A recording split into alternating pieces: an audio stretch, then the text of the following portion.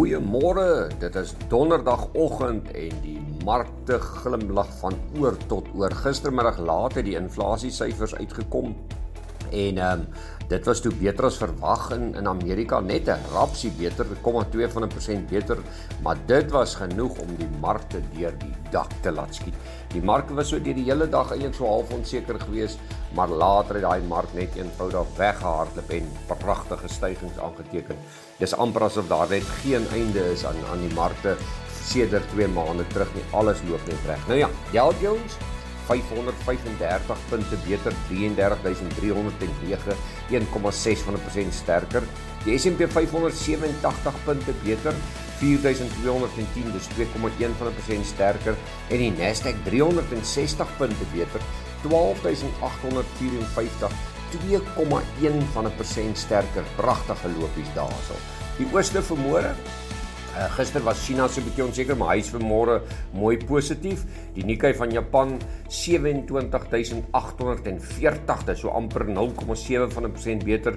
Die Hang Seng Index 309 punte sterker, 1,5% beter op 19.919 en die Australiese Index 51 punte beter, 0,7% sterker op 7.046.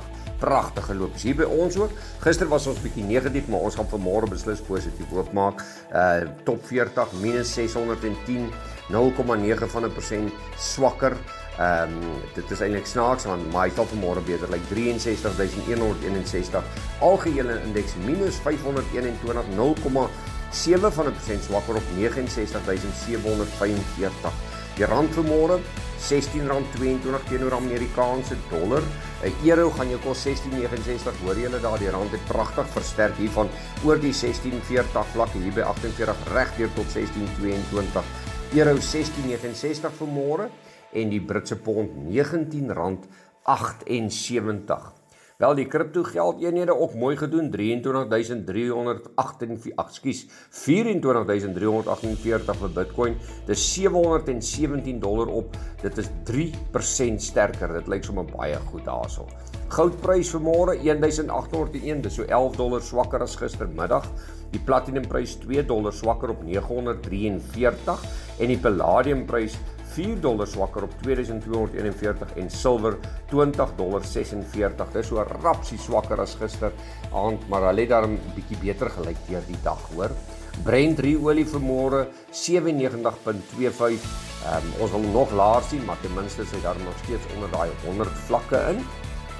Vir die boere met die sagte kommoditeite gister, al die pryse so bietjie kop opgetel, maar ek dink hulle kan ook swaar kry vandag met die sterker rand.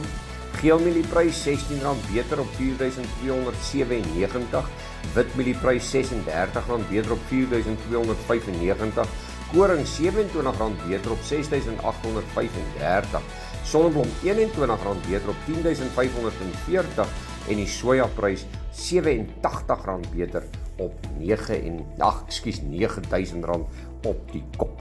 Wel, van die ander nuus wat ons kon raak lees vir julle, internasionale kant, lewenskostes in Brittanje skiet so deur die dak dat baie nie kan oorleef nie. Deliveroo, daai Deliveroo is met 2 o's aan die einde, se winste is onder druk.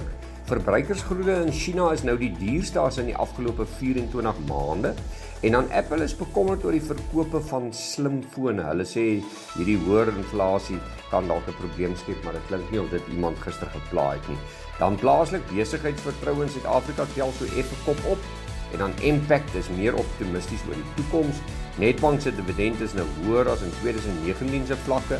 En dan Telkom noem dat 'n moontlike transaksie met MTN basies die enigste oplossing vir hulle vir die toekoms is. So ons hoop daar kom nog ietsie dat daar 'n beter toekoms vir hulle ook kan wees. Wel, besoek gerus ons webtuiste www.fransklerk.com vir meer inligting en ons gesels weer.